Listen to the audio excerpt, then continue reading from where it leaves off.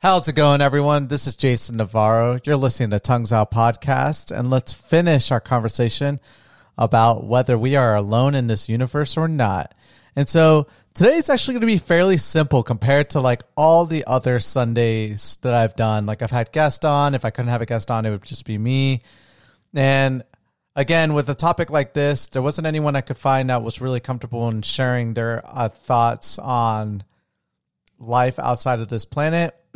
So ultimately, I kind of want to just share like where my interest in the whole idea started from. And so I've always been really into space, like since I was, I don't know, probably 9 years old. But my mom bought me for Christmas one time. She bought me a telescope. How old was I? I think I was 11 years old when she did.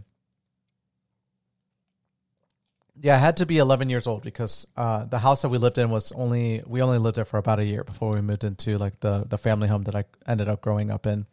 But I know she bought it for me, and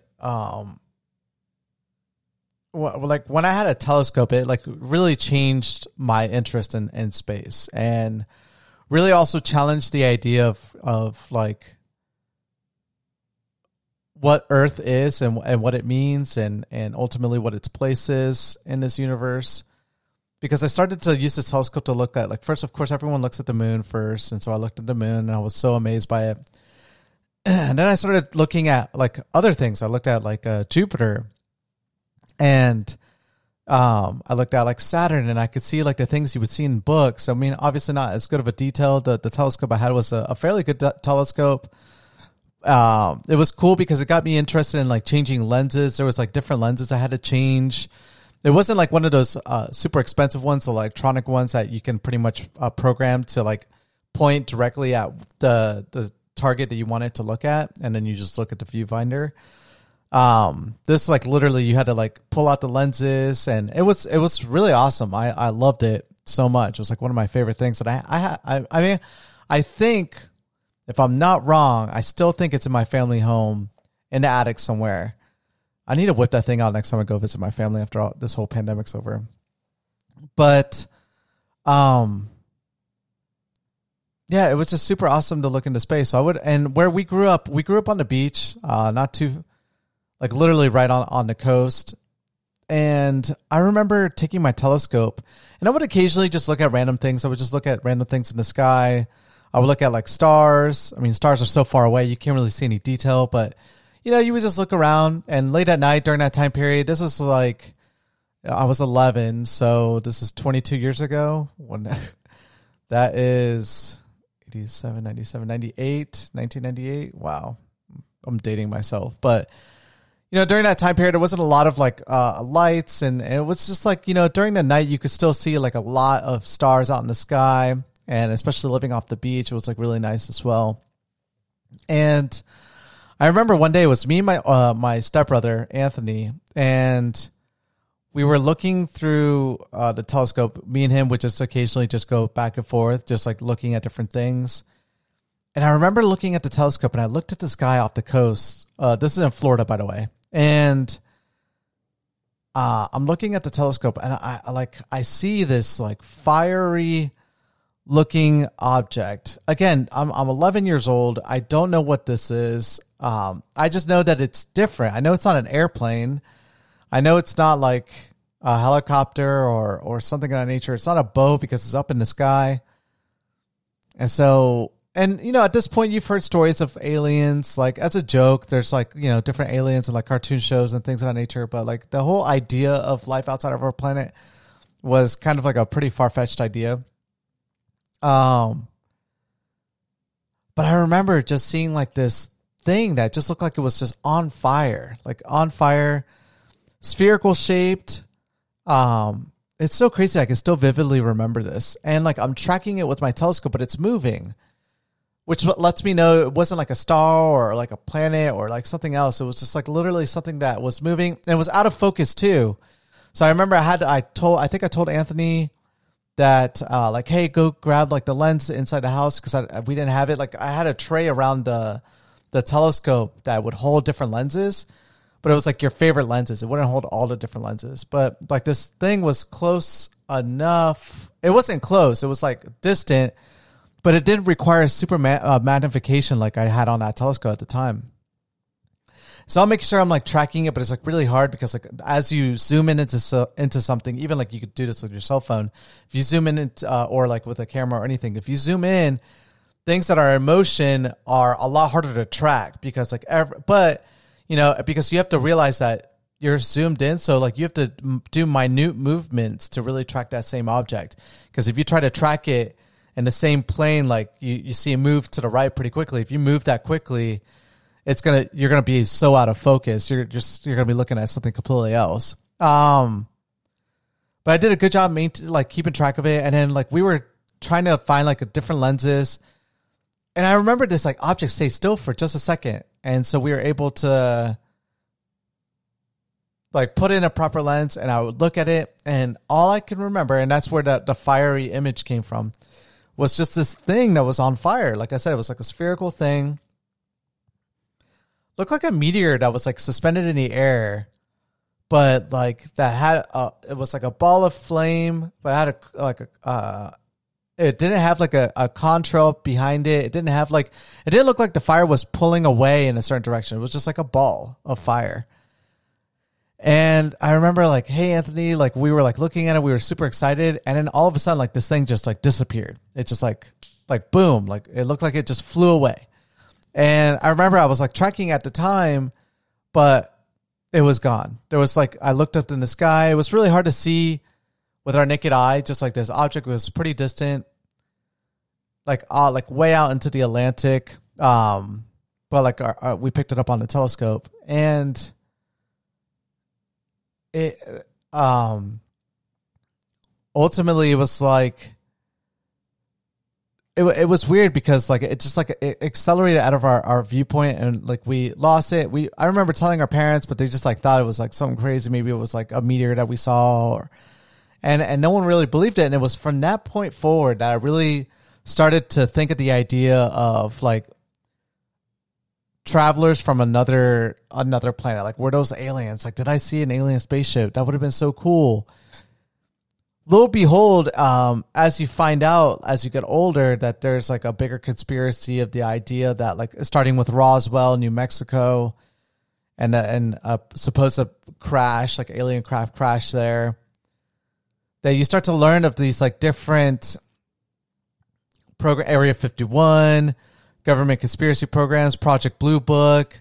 And you start to learn a lot about just like different things that have some legitimacy and like the construct of the idea, and you just get more immersed. And so as I got older, I started to believe more in like what I had seen, and it's like I said, to this day, it's always a vivid memory of just like what I saw. And as we continue like learning about, you know, these different things that are constantly flying over us and what they are, what they could possibly be, are they alien? Are they not? Are they like extra dimensional beings? Are they like, there's so many different theories as to what these things are that we're seeing. And there's so much of a conversation, some fake, some like not true. I mean, I like I said, I told my parents that day, and you know, when you're 11 years old and you have a telescope, they're not looking at the objects. I mean, how could they believe what you see? And I never saw it again. I never saw any instance of something like that. And I would look, and then I kind of grew out of it. I remember growing out of my telescope because like that was like the coolest thing I saw. I could just never see anything as cool as that, and so I just grew out of it. And you know, I would occasionally whip it out once in a while and just see if I could find something crazy weird, but no, never. But the cool story is that through that ATIP program and those 3 videos that I talked about, the Pentagon videos that got released by the news stations of different sightings by the military personnel, 2 out of those 3 videos, 2 of the 3 are videos taking off the East Coast of objects from the East Coast. And I don't know, because I just, again, these things that are reported off the East Coast are like what the military has described. And it is described in such a way that a lot of airmen claim that they've known of like these things out off the East Coast for a while. And there's been multiple sightings and very similar of subject of what the object is, but essentially it's a cube construct. It's like a cube, but within a spherical. Some people call it like a force field. Some people call it like a time dilated space. It's just something that distorts the area around it, but it's a cube with a sphere around it. And I wonder if the thing that I had saw was this, like one of these spherical things. Maybe as it entered our atmosphere, and when you enter an atmosphere, you get pretty warm, you get hot. I don't know what had happened, but it caused this thing to be fiery red, or like have fire around it, and then just like disappear pretty quickly. But it was funny that it happened off the East Coast as well. And so it's just weird that we're surrounded on both our coasts, on the West Coast and on the East Coast, with objects that just like to hang out by the water. And that's something I never really talked about as well, because there have been a lot of sightings over land, tons of sightings, but a lot of the sightings that are done over land are done off of coastal areas. California, Nevada, Arizona. I mean, we're not on the coast, but we're fairly close relative, like compared to like Idaho, Iowa. There is some argument to be made that the vast portion of the population in the U.S. is on the coast. So you're probably going to get a lot more reportings from there. But it makes you wonder if there's things under our water. It makes you wonder, like if in the movie, the Steven Spielberg movie with Tom Cruise, War of the Worlds, where essentially aliens a long time ago, like put machines. Is it War Machines? I can't remember what it is. But they put machines deep underground, and they wait thousands of years, and then eventually they come visit Earth, not to visit, but to harvest the resources on this planet. And the way they get into these machines is that they teleport themselves from space into the machines underground, and then the machines come out of the ground, and then they start, killing people. And then the cool thing is that the thing that actually, spoiler alert, the thing that kills the aliens isn't our technology, isn't our weapons. We're losing the battle. We're losing. There's no hope. Nothing is working against them until at the very end of the movie, Tom Cruise notices like there's these birds, because these things have like force fields around them. So that's why like nothing's working against them. But Tom Cruise realizes that there's like birds somehow landed on top of like one of these machines, when it shouldn't be. Like those birds shouldn't be able to do that, because there would be a force field around it. And essentially, Tom Cruise like brings it up, and then like the military shoots like rockets at that device, like at the machine, and it actually hits the machine. There's no force field. And they end up finding out that our viruses, the things that we have been immune to for such a long time, foreign species didn't have an immunity to these things. And so the viruses and bacteria on our planet actually end up infecting these aliens and weakening them, allowing us to essentially, win the battle and eliminate the alien species. It never really goes into the life after like invasion and like what humans do after the fact, but it makes you wonder if like there are things embedded in our oceans deep in the water. It's like they say like the very depths of the ocean, like near the Marianas Trench, for instance, like if you were to somehow teleport to that very bottom of that ocean, you would die a very similar death as if you were in space. And so, because the pressure is just so insane, it's just ridiculous. You would just die in a millisecond. You would be crushed to the size of a pea because of all that water pressure above you.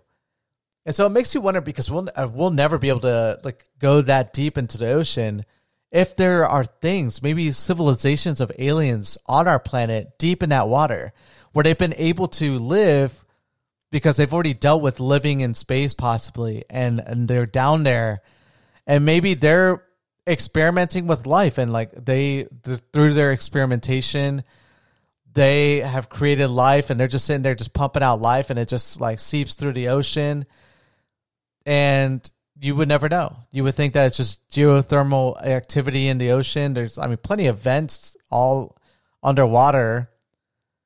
And so you wouldn't be able to detect like the heat source, and you wouldn't be able to detect the sound waves as well because they don't propagate that deep. I don't know. And then it makes you wonder, like, if maybe at night they know it's like the best time for them to leave. And so they are able to, with technology like they have, that's different than our propulsion systems. Like, we need like fire and reactive systems to like move around, and that system cannot work in water. You can't have a craft that can operate in water and in space and on land at all the same way, or in air, should I say, not land.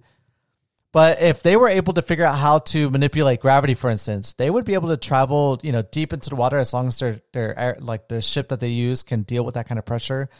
Fly into space, fly in the air, move freely without any difficulty whatsoever. So I don't know. Maybe wouldn't it be funny if we found like these entities not from like looking into space, but just looking into our oceans and just learning more about what's underwater. They say that we know more about space than we do about our ocean and like what's inside of it, which is just insane. But again, like if you listen to yesterday's podcast, I honestly don't think that extraterrestrial life really is what we're seeing. I think it's more like time travelers. I think it's like people from the future that have figured out how to travel through time, and maybe our remnants of ourselves, and are trying to learn more about past history. And so what better way to learn history than to travel to those time periods and do research on them? And maybe they know, because it's weird that, like I said in yesterday's podcast, if it was like actually true extraterrestrial life, why would they be afraid to just intermingle with people? Why not like be more embedded in society? They have nothing to fear because they know their technology is more advanced than ours. So what is it? What's stopping them from just like coming in and saying like hello to the whole world and just saying like, hey, we exist? Like any discovering party would never hide themselves. They pretty much are just like, hey, we're from blah, blah, blah. Maybe they're intimidated by our technology. Maybe our technology to them seems so foreign that it seems like something that could do harm to them. I don't know. Who knows?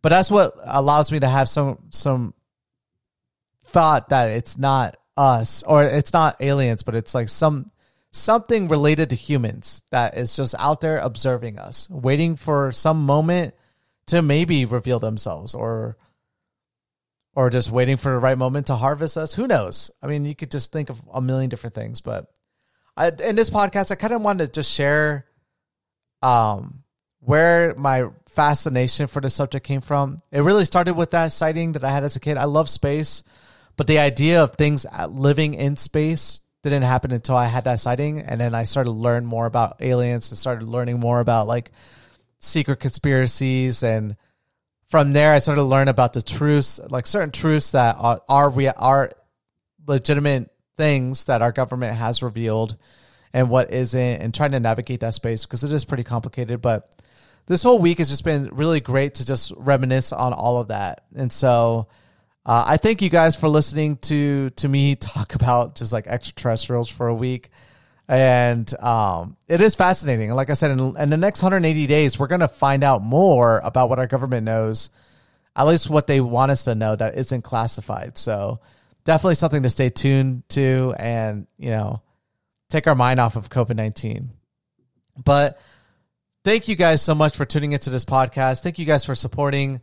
I've heard some people just like wanting to know a little bit more about my thoughts on things. And so that's why I did yesterday's podcast.